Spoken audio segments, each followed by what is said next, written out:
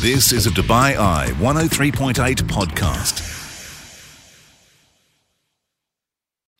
Hi there, this is Mark Lloyd and welcome along to this podcast. And we were catching up once again with William Mullally, our movie critic who's been taking a look at various things that we need to watch. Avatar, of course, The Way of Water is the big movie at the moment. I saw it over the weekend and adored it. It's a work of art on screen, 3 hours long, but worth every single moment. We also chatted about Emily in Paris and Lily Collins, the daughter of drummer Phil Collins, who stars in that, and also a movie called Menu. So we're going to whet your appetite for the movies that you need to see. Enjoy the podcast and join me live on the show weeknights 8 through 10 right here on Dubai Eye 103.8. You're listening to the UAE's #1 talk radio station. This is The Night Shift On Dubai Eye 103.8. Welcome back to the show, and let's turn the TV on or head to the movies right now and take a look at what we need to be looking at in our screens, whether they're small, whether they're big. And I'll say season's greetings to my dear friend and movie critic William Mullally. How are you, sir? I'm good. Happy holidays. Happy holidays. I love how Americans say that. Happy holidays. All right. Now then, you normally kind of watch maybe the Holiday Inn movie or, Home Alone. But this Happy Holidays, I went along to see the movie that everyone's talking about at the moment. And absolutely, it blew me away. Avatar, The Way of Water. I know we've been talking about it for a couple of weeks now, William. But it really does have to be seen to be believed, I think. The colour, just a great storyline, and how they blend these characters, these actors and actresses, into different kind of avatars in the movie. I want to just bring up Sigourney Weaver, first of all, who plays a young girl. And Sigourney Weaver, she's knocking on a little bit. She's not a young girl anymore, but absolutely carries it off beautifully. Yeah, in her early 70s, using the power of motion capture to play Isn't it amazing? Teenage girl. It's a fantastic performance. And, some people say, she doesn't sound right for the role, but there's something different about her. And I think that just adds to it. It adds this magical quality. I think all of that's really on purpose. And it just, I think, makes her even more interesting as the character goes on. Really, honestly, I think it's just a wonderful, wonderful film. But to me, the best character in the movie is a space whale, I guess we can call them, a tulkun. The lovely just fantastic. I mean, it's just this enormous creature. I'm not going to give everything away, but, just through its eye, you can feel what it's thinking or what it's saying to another character. But, I mean, just coming back to Sigourney Weaver, I didn't know it was her until I went home and I thought, I need to take a look at who played what, because, I know we've got Kate Winslet in there and many more big names as well. But I just could not believe it when I saw that Sigourney Weaver had played pretty much the lead character, really, of the young girl. Yeah, and I think they've been releasing some behind-the-scenes footage as well, where you can see them, actually in their motion capture as they deliver these performances.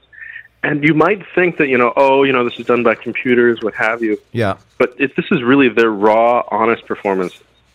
Barely, nothing has been changed from who they actually are to how we see them as these, gigantic blue Na'vi.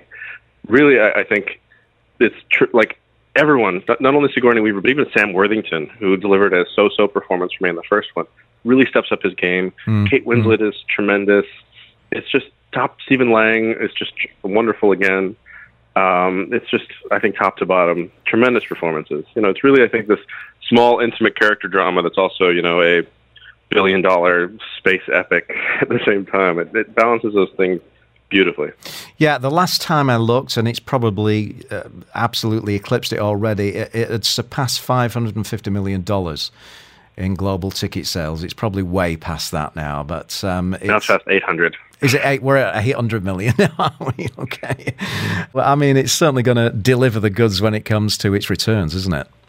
Yeah, I mean, the thing is with this film, he's already filmed the third one, basically. He just needs to finish the motion capture. He's already filmed scenes, I believe, for the fourth and for the fifth. So if this film does well, there's so much more story to tell. But I think it's pretty much guaranteed we'll get that third one. Yeah. But how far we go into this, yeah, that's still an open question. So honestly, I'm so on board for as many of these films as possible. I think James Cameron is doing some of the best work of his career. As wonderful as Terminator and Titanic, Aliens were, I think, really what he's done with Avatar is something special and done right. It's a Pharaoh resume, that, isn't it? I mean, those movies that you just reeled off there. I mean, if he never does anything else ever again, I mean, he's certainly made his mark in the world of movies. Oh, tremendous. I think, him and Tom Cruise are the 1-2 punch of people saving the cinema-going experience as well. It's just, they're bringing people to see something that you can't experience the same at home. It's best in a theater with a lot of different people around, just having this shared wonderful experience. And it just seems like everyone kind of forgotten that. Everything, had moved on to streaming.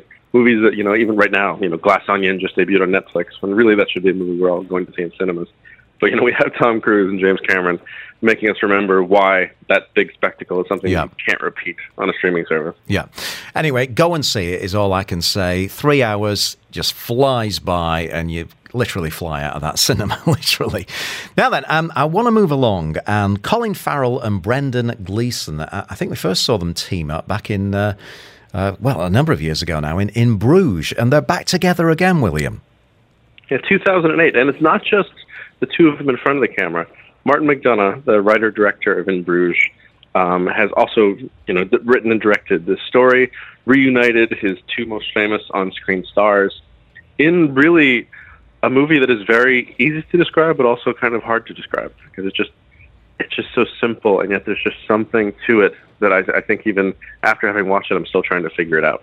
So it's set in 1923 Ireland in an off-the-coast, faraway island, very, very rural, where there's two friends who get together every single day, have a nice time, have a nice conversation. And one day, the friend goes to meet his best friend and finds that he won't talk to him.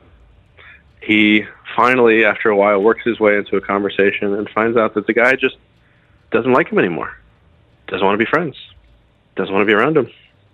And he doesn't know how to handle this. Neither of them really do. He's not really sure why, but he just knows that just something is deeply off here. And you just watch this, broken friendship continue to unravel with these tremendous performances. And at times it's hilarious, at times it's heartbreaking.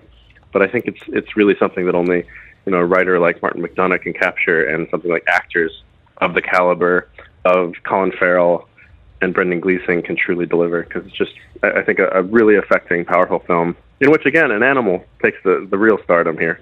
Jenny, the donkey, I think, is another one of my favorite characters of the year.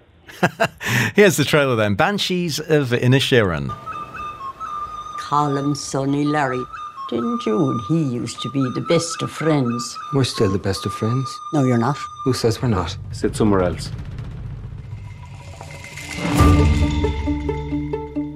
Now, if I've done something to you, just tell me what I've done to you. Well, you didn't do anything to me. I just don't like you no more. You didn't like me yesterday. Why does he not want to be friends with you no more? What is he, 12? What the hell's going on with you, me brother? He's dull, Siobhan. If you don't stop talking to me... Colin! And if you don't stop bothering me, I have a set of shears at home. And each time you bother me from this day on, I'll take those shears and I'll take one of my fingers off with them and I'll give that finger to you until I have no fingers left. Does this make things clearer to you? Not really, no. Starting from now. But shush like, Polly. Shush like. Yeah, I'd shush like. There's the trailer then, Shush Like. The Banshees of Inisherin. The acting sounds magnificent in this one, William.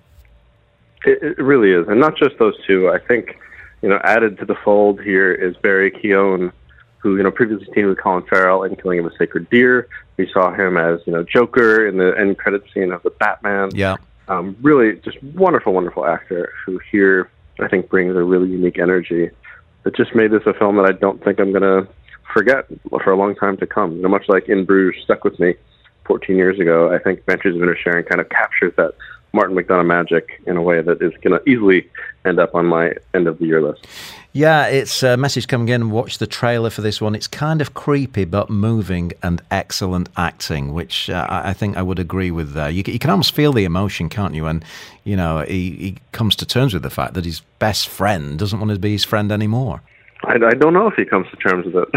Even having seen it, I think it leaves room for debate. I think it's a fun one to discuss afterwards. Is it an allegory? Is it about something else? what's really going on here? I don't know if the answers are here, but it is just, I think, such a relatable story at the end of the day. Right, that's Banshees of Inisherin. We're going to come back, and I know William's been talking to celebrities again. A certain Lily Collins. We'll find out what she had to say. This is The Night Shift with Mark Lloyd. On Dubai Eye 103.8, the UAE's #1 talk radio station.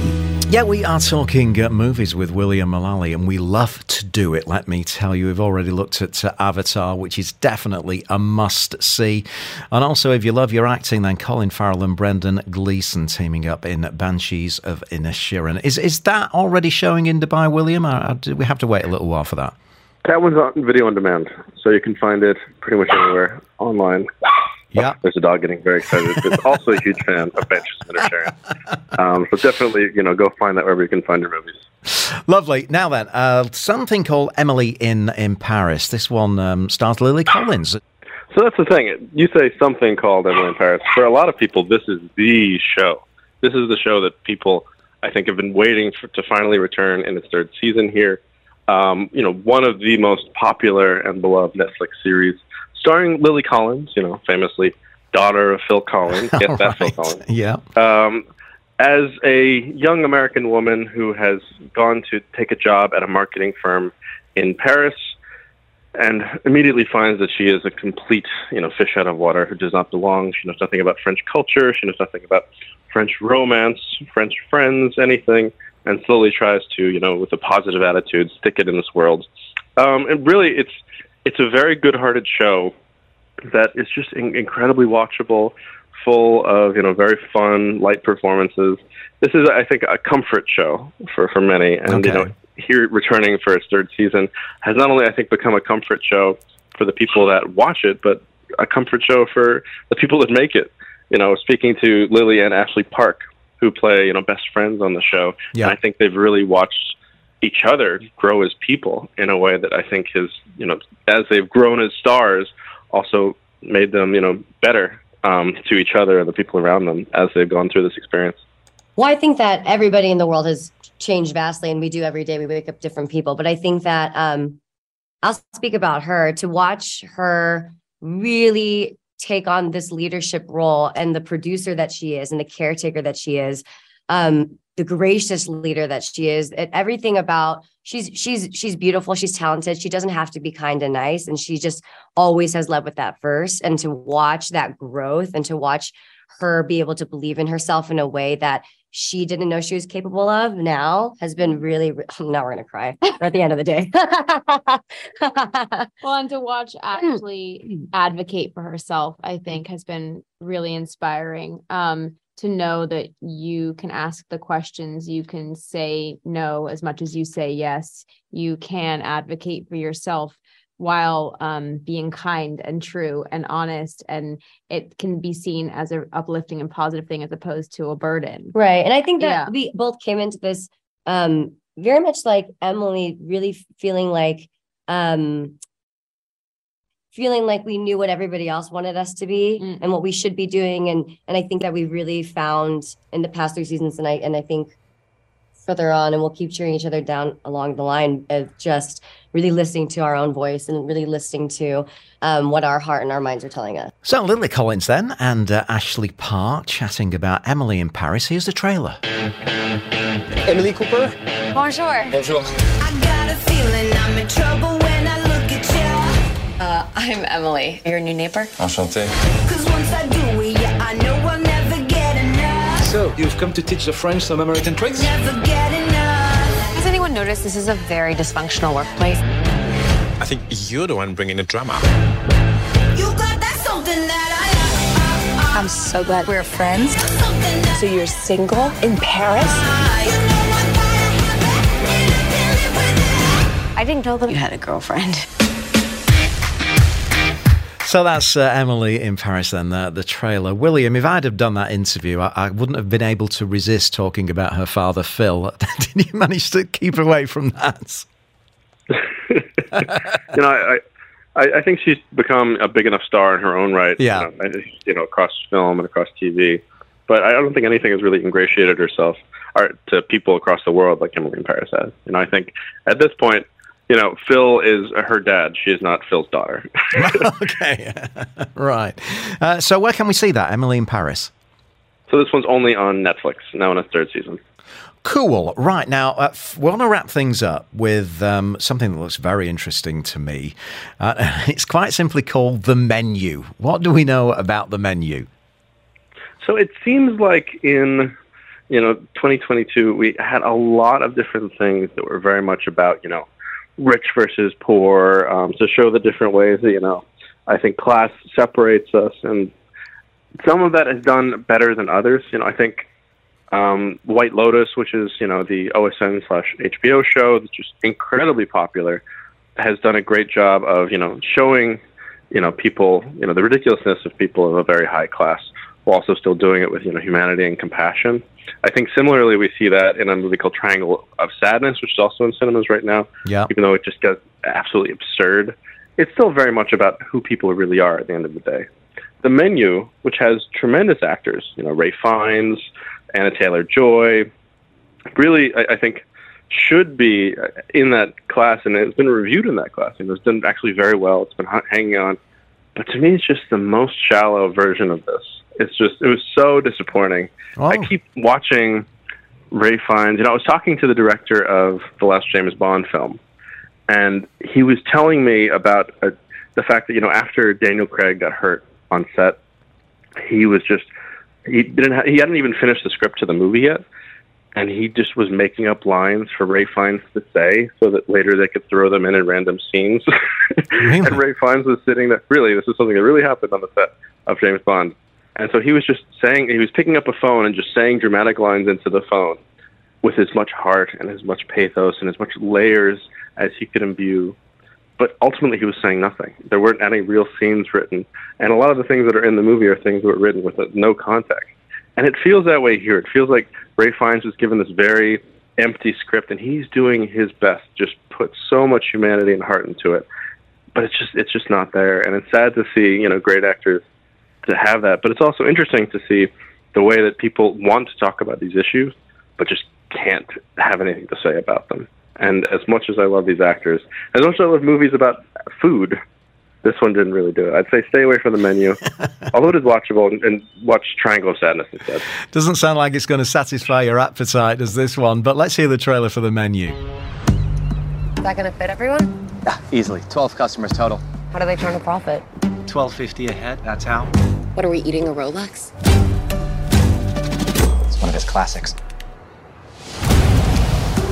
You have to try the mouthfeel of the mignonette. Please don't say mouthful. Tonight will be madness. Welcome. We'll endeavor to make your evening as pleasant as possible.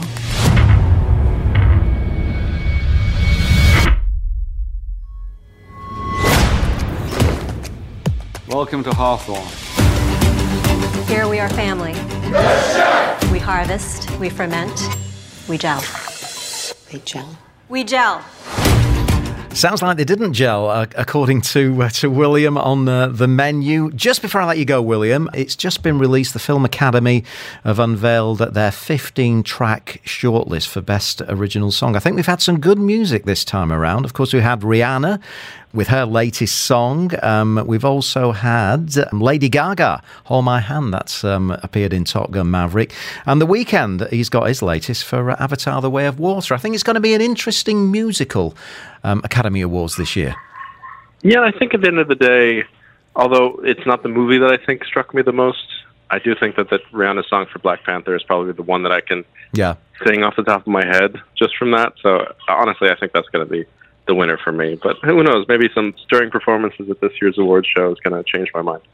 Well, I'll tell you what, you deserve an Oscar for the sound effects this week, William, and your lovely little dog there. I don't know who that... I know you're a cat fan, but who's the dog belong to, and what's his name? Oh, I'm looking after a dog named Joy. He's a small little chihuahua who's full of I guess, anger at the delivery man who's just rang the doorbell. Right. I think we should have talked about the movie Chihuahua, shouldn't we, this week? Next time. Beverly Hills Chihuahua next week. Lovely. 1 hour review. Yeah, William, thank you so much for joining us. I'll let you get to your delivery at the door right now. And once again, we'll talk more movies with William Mullally next week. You've been listening to a Dubai Eye 103.8 podcast. To enjoy lots more from Dubai Eye in the United Arab Emirates, just go to DubaiEye1038.com or find them wherever you normally get your podcasts.